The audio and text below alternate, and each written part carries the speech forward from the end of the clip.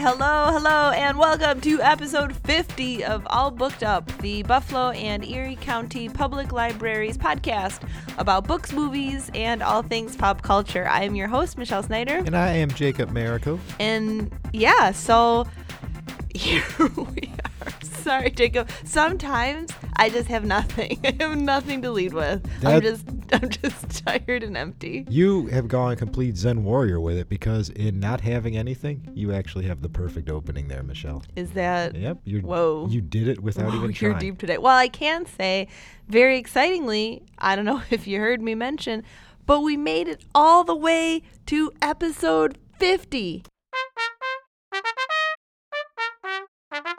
Oh my God, what is that? I couldn't find just like a regular trumpet. We should. Are we changing the theme song of the show to just that trumpet?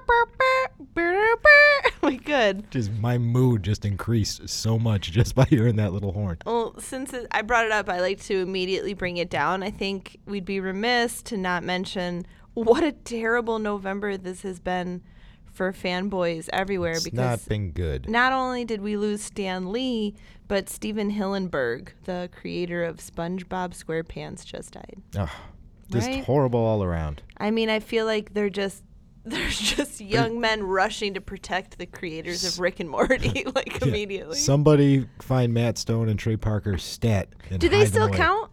Yeah, they still count. Okay. Ish. Their show's still good. I mean, I figure they're all watching Adventure Time, or I don't know. I watched one episode of that show, and I was like, "What? Yeah, is this for children?" Actually, I like Adventure Time. I think Adventure Time's a fun show. That seems appropriate. Okay, so this week we watched a new movie, and I can't wait to talk about it. So Black Klansman. It was the new movie by Spike Lee. Yes. Starring John David Washington. Is that his name? Because I kind of was trying to remember it before the show there. Denzel Jr.? Denzel Jr. Yeah. So. Denzel Jr.'s son. Should I do a synopsis before you? Because I can tell you are itching. I am, yeah. You're itching. Give me the roundup. It was the Cannes Grand Prix winner, and it is based on a true story, which is crazy.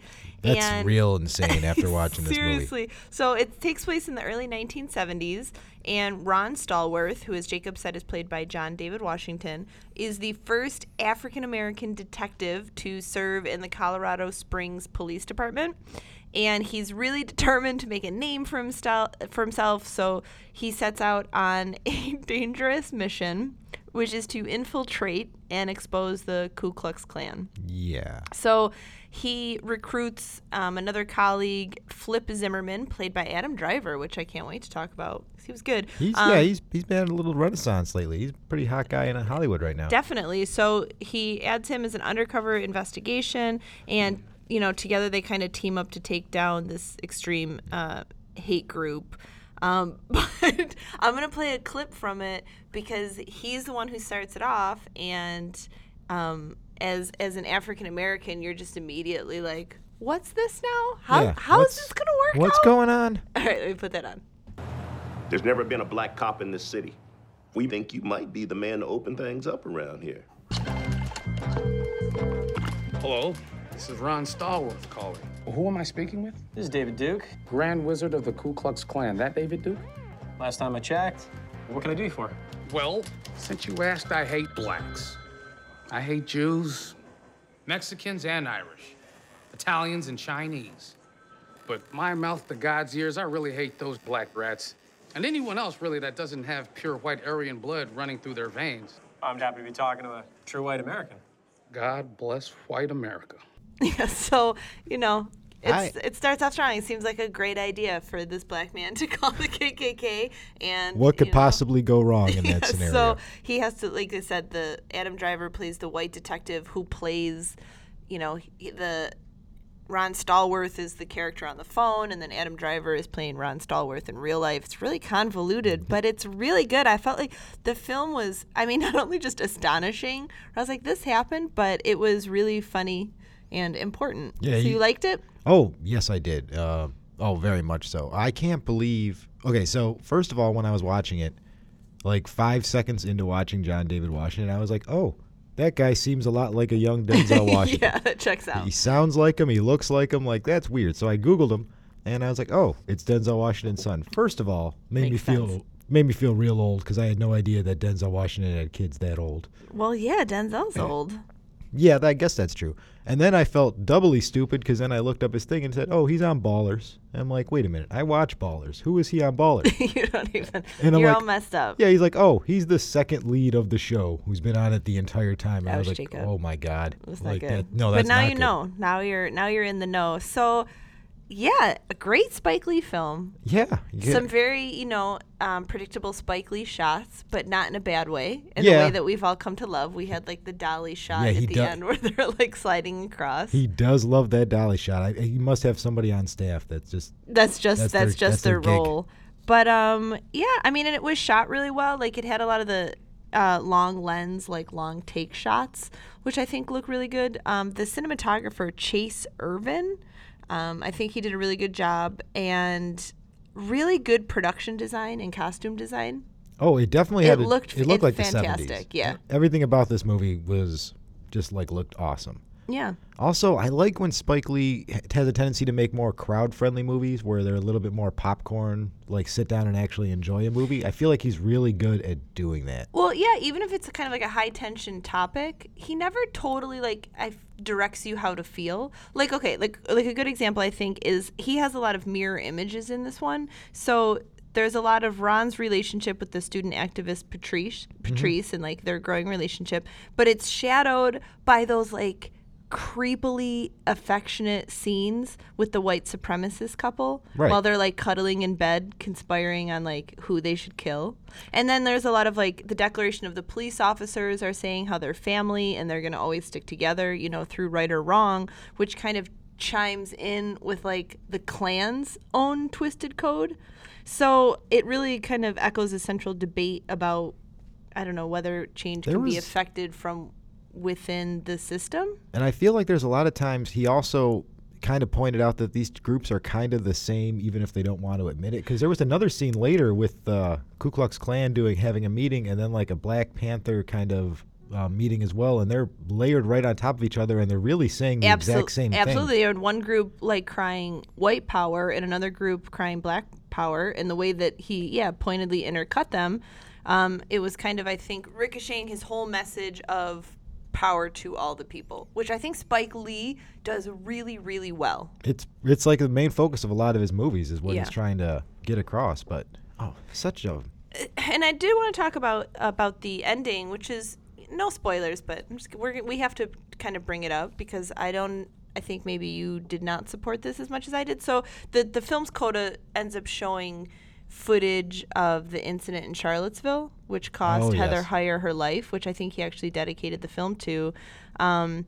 And I think it was a big deal, too, because when this film actually opened, it opened on the anniversary of that event. Oh, did it really? Yeah. Oh, I didn't So know he that. has like a lot of the raw footage. It's definitely like I think a Spike Lee trademark, kind of that people mover shot. Like he just really excels in that. But I don't know. I thought it was a fantastic reminder that we are not very far removed from a period piece which we just watched. See, and my thing with it was, I was like, yeah, we know that because we just watched this entire movie that was telling that story. You just gave us a 2-hour movie that's telling that exact same thing. We don't need... I know, but it wasn't a movie taking place today. It's showing like, look how long ago this was. Oh, wait. It's still happening today. Like, it's extra just- bummer. extra bummer, yeah. I just sometimes he's done this before. He did it in Malcolm X, where he has the movie and it's an amazing movie, but then he tacks on an extra little bit of like modern day stuff, and I'm like, why are you doing that? You made both period movies now that I'm thinking about it, but you made this great period movie, so now you're sucking me out of the narrative we just watched and smashing me back into reality, and it's like it's unnecessary.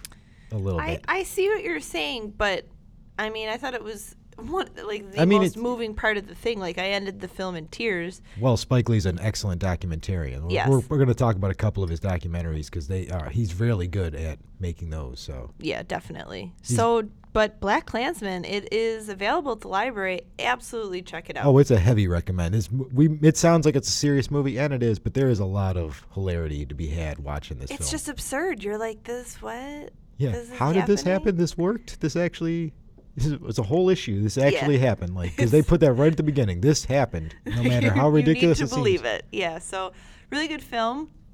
And, after we saw that, and we've been talking a lot about Spike Lee and his importance in filmmaking, so we thought we would kind of dedicate the rest of the episode to Mr. Shelton Jackson Lee. Oh, his name's Shelton, really? Yeah, that's oh, Spike's. I could see why Spike's he real changed name. it to Spike. Yeah. So Spike Lee, born 1957. I'd say pretty much a household name. He's produced over 35 films since 1983. Did you know he was born in New York?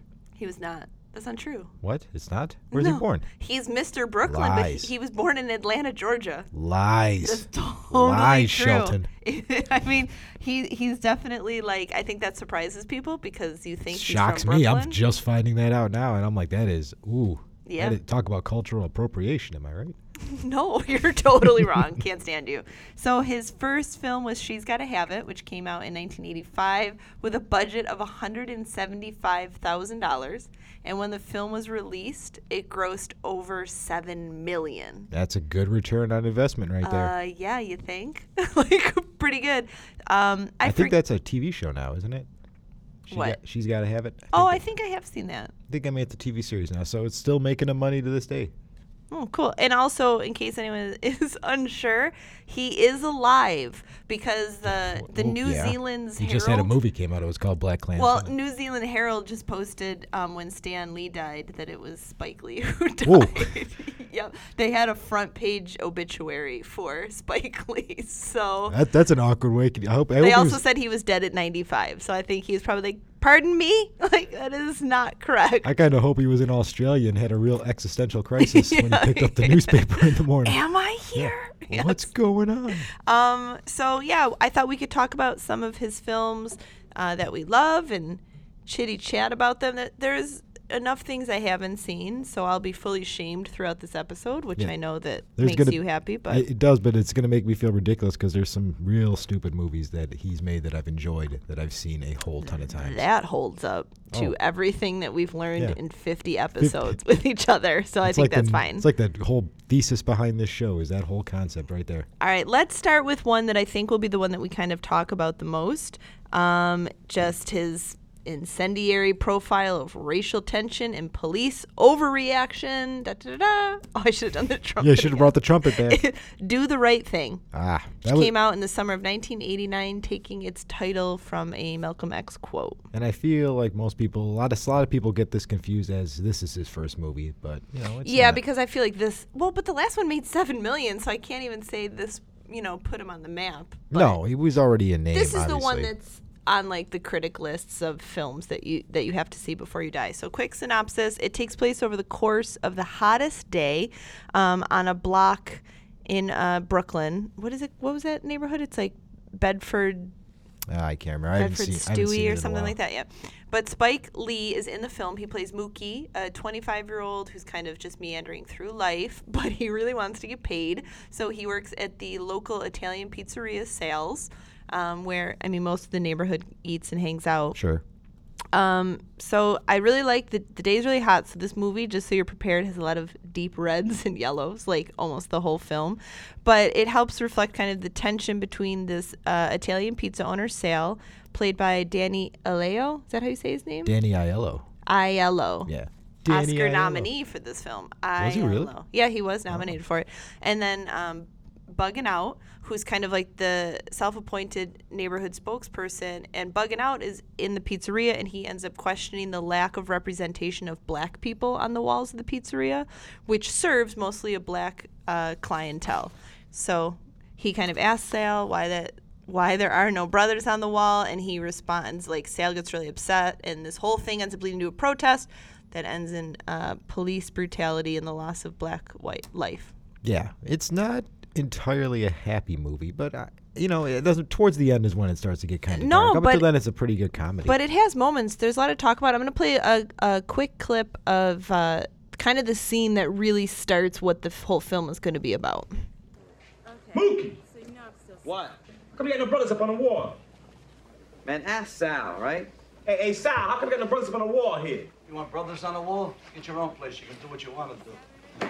You can put your brothers and uncles and nieces and nephews, your stepfather, stepmother, whoever you want, see? But this is my pizzeria. American Italians on the wall only. Take it easy, man. Huh? And you, hey, don't stop with me today. What? Yeah, that might be fine, Sal, but you own this. Rarely do I see any American Italians eating in here. All I see is black folks. So since we spend much money here, we do have some say.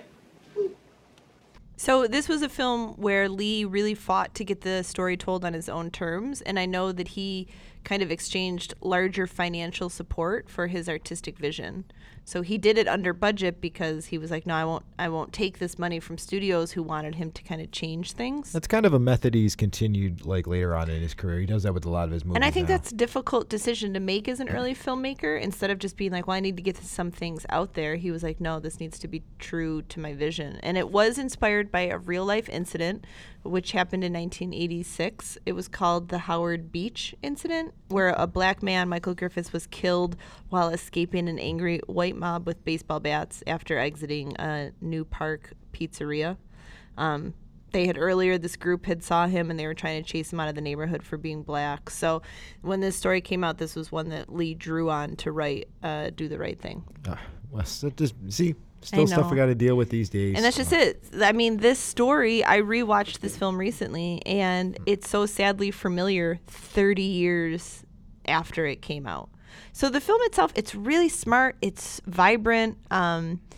It has that kind of urgent feel without being didactic, which, again, I think Spike Lee is just really, really good at. Like, one of the main strengths of the film is the complexity of the characters and his representation of blackness on the screen.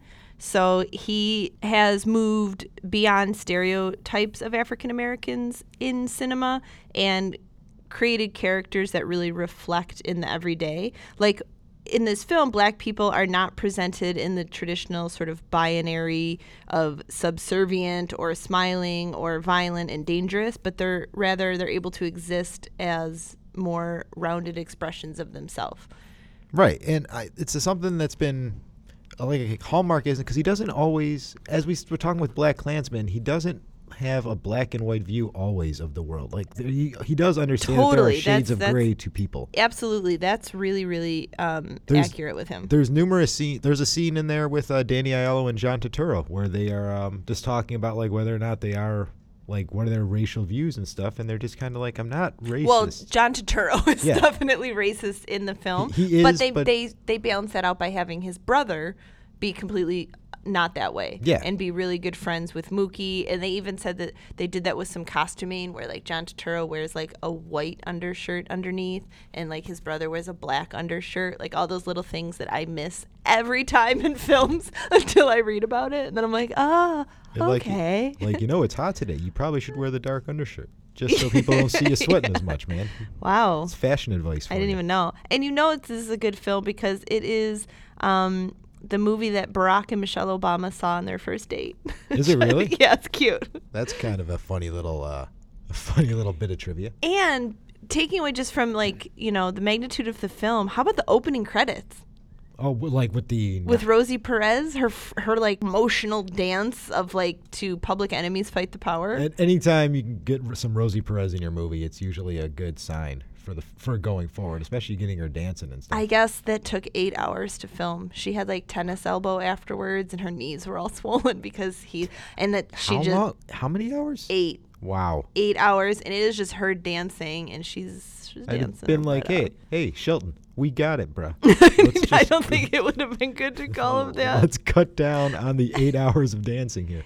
So yeah, I really enjoyed that film. It was definitely controversial when it came out. Still was kind of controversial today. Yeah, maybe a little less so, but definitely people were kind of speculating when it first came out that it was going to ignite violence.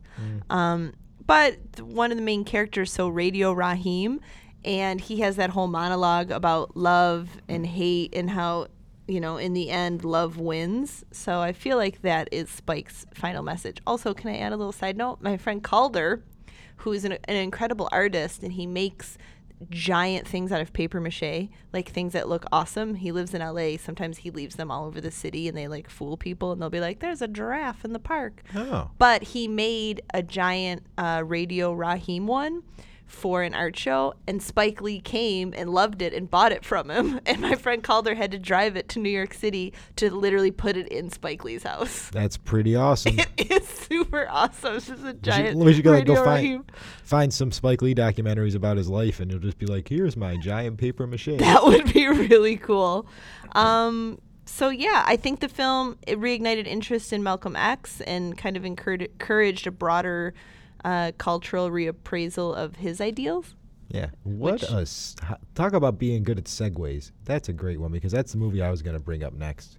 Oh yeah, I mean that's super important one. And not to mention, I feel like after watching this film, a zillion teenagers became Public Enemy fans. Yeah, I think there's that's so much. I mean, he pretty much just plays the same song over and over throughout the whole thing. As Radio Raheem is just walking with his giant radio on his shoulder, just jamming out. He was making a commentary on how radio just plays the same song over and over and over again. Is that true? Of course, they play them like on a loop every hour and a half. You hear the same songs over and over again. Oh, but I didn't know that was like the commentary he was trying to make. Are you just making this up? Yeah, I'm making that up. I cannot stand you. Why do I even? I'm like, wow, Jacob, what a great thing that you just told us. Technically, I did drop some real information on you. It just wasn't in the method that you expected. It's my specialty move right there. Let me know when we can move on. Let me know when I can live again here, because you're killing me. So yeah, it was pretty much snubbed by the Academy Awards when it came out. That happens to Spike Lee a lot. His stuff gets snubbed. It does. That Danny Aiello. Did I do it right? Thank you. He was nominated for Best Supporting Actor, and I think it was nominated for Best Writing, but it was not nominated for Best Picture. And what won Best Picture that year, I feel like, is a real kick in the teeth. Okay, what won 89? Driving Miss Daisy. Oh, that movie's right. It's kind of telling, because it was like, and Spike Lee was like, oh, the subservient black film was more appreciated than black people being black people. So I don't want to say anything, but I'm like, you shrug your shoulders and be like, that's exactly what happened that year. I don't know what to say. And he made the better movie too. That's another thing. Oh, he definitely made the better movie, and it really holds up now. And like I said, I just recently rewatched it, and it kind of sends chills down your spine just because of. Yeah, I can't stand looking at that fashion. I'm like, everything is baggy. There are so many bright colors. What are they doing? The fashion kind of, I think, still looks awesome, but I just meant how things are still terrible, Jacob. You mean the actual serious point? Yeah. I can't stand you. But so yeah, that is an absolute must check out. We talked about it so long, we're gonna have to just buzz through the rest of his films. That's what happens with Spike Lee movies. There's a lot to unpack when you're watching them. Absolutely. There's layers. They're like onions. There's different layers to unpack. So do you want to talk about Malcolm X next? Yeah, we might as well. It seems like the other really big one. Okay, so again, my quick synopsis in case you don't know what Malcolm X is It's about. good. It stars Denzel Washington. Yes, not his son. Oh, but his son is in this. I read in Malcolm X. Really? He's probably one of Malcolm X's kids. Yeah, so this movie is kind of a tribute to... How old is John? Wait a minute. How old is he? Because that's like a 30... We'll have to go back dig and into look this guy. Now I'm fascinated. But it's the biography of black activist and leader for the struggle of black liberation. It covers a lot of his life, like a little bit of childhood, and then his imprisonment in the 50s, where he sort of received the epiphany of joining the Nation of Islam. And he's taken with the lessons of Elijah Muhammad, who comes to him in a vision, and then that's when he changed his name to Malcolm X and rejected his surname of Little, because that was the name given to his family by slave owners. And it kind of sets the whole trajectory for his life and becoming a spokesman for the Nation of Islam until he wasn't. Until he wasn't, when he actually went on a pilgrimage to Mecca and then realized everything I've been told is a lie. Yeah. And then he finds out the real truth behind the Nation of Islam, and he just loses all faith in them. And then they kill him? Yeah, they straight up murder him. There's no need for the inflection. No, they straight up murder him for that. And one thing interesting about the Mecca scene, that is the first non-documentary to ever be allowed to be filmed in Mecca. Which I don't. How did he pull that off? That's another I have story no to dig into. No idea. Oh, and I think that you are also going to hate this so much. So Denzel Washington lost the Best Actor Oscar that year. Oh. And you know, Oh, yeah. you know it makes you crazy, to Al Pacino in Scent of a Woman. Oh my God. That Look, makes Jacob so mad. I was talking about this the other day, and the fact that he has an Oscar for Scent of a Woman, it just aggravates me. I can't pull up who all was nominated that year. I will get back to everybody on that, but I remember he was not the only one that I was like, what? Al Pacino. The performance that Why did I turned do Al this? Pacino Why did I bring this up? into the parody that is Al Pacino I know, 2018. hon. Oh my God. I know. We don't have time. Let's- we need to get back Let's on talk about good point. things, like how a lot that you get from this film, like there's some familiar shots that look like Scorsese's Goodfellas, the kind of autobiographical voiceover narration and a lot of the freeze frame, and that is because Martin Scorsese taught Spike Lee filmmaking at NYU. Did he really? Yeah. Oh, well, so that they're makes like, sense then. yeah, they're really good friends, and he was really inspired by his work. So I was like, oh, that makes a lot of sense. I really like Malcolm X. I think it's a really good movie. The Denzel Washington performance is flawless in this movie. It's the movie that made him a true superstar. Oh yeah, he's great. Got He's him great. off that Saint Elsewhere bandwagon that he was riding and Made the him- real Denzel, who I think ends up doing like at least 4 movies with Spike Lee over his career. Oh yeah, He's Got Game, Inside Man, this one. There's probably one Isn't other. Chrissy in Crooklyn? He might I be. don't think he's in Crooklyn. Yeah, but I'm not totally positive. But again, so Spike Preacher's Lee, Wife, maybe. super good. Is that Spike Lee? I don't know, but that was the first. It just popped into my head because Anyway. of the South Side. Spike Lee, that's a great film and great at putting human beings on the screen and asking the audience to kind of walk in their shoes. Yeah. So And to not bring your judgments into the movies. I think that's a problem that a lot of people have with Spike Lee is they automatically assume that all his movies are going to be. They have an assumption of what his movies are going to be before they go in and see them. I think they think it's going to be him kind of congratulating the black people in the audience and condemning the white people in the audience. And it is not that in the It's slightest. never been that. If No. you watch his movies, there's both sides in every movie that he makes. Like there is They're blame. human. There's blame on both sides for everybody. Like he points this out numerous times. It says something more about your bias if you just kind of assume that that's what his movie's going to be before you even check it out. Damn, you know what you get for that, Jacob? It was all worth it. It was all worth it just to get the You trumpet back. deserved it so much. Okay, we totally have to move on, and we're going to talk about 2 movies this episode. So let's try to stick a couple more in. I have to talk about Inside Man. Love that movie again. That is one of my favorites. That is such a good movie. Saw that movie, didn't know what it was, just went to go see it, ended up loving it. Like, heist movie, Clive Owen, count me in. So Denzel again, he's the cop, and he matches wits with the most perfect bank robber ever and perfect face owner, Clive Owen. I'm going to agree with you on that. Guy's got a good jaw on him. He's got a good, solid jaw. But there's a hostage crisis, and Jodie Foster appears. She's like this mysterious power broker. She has kind of a hidden agenda.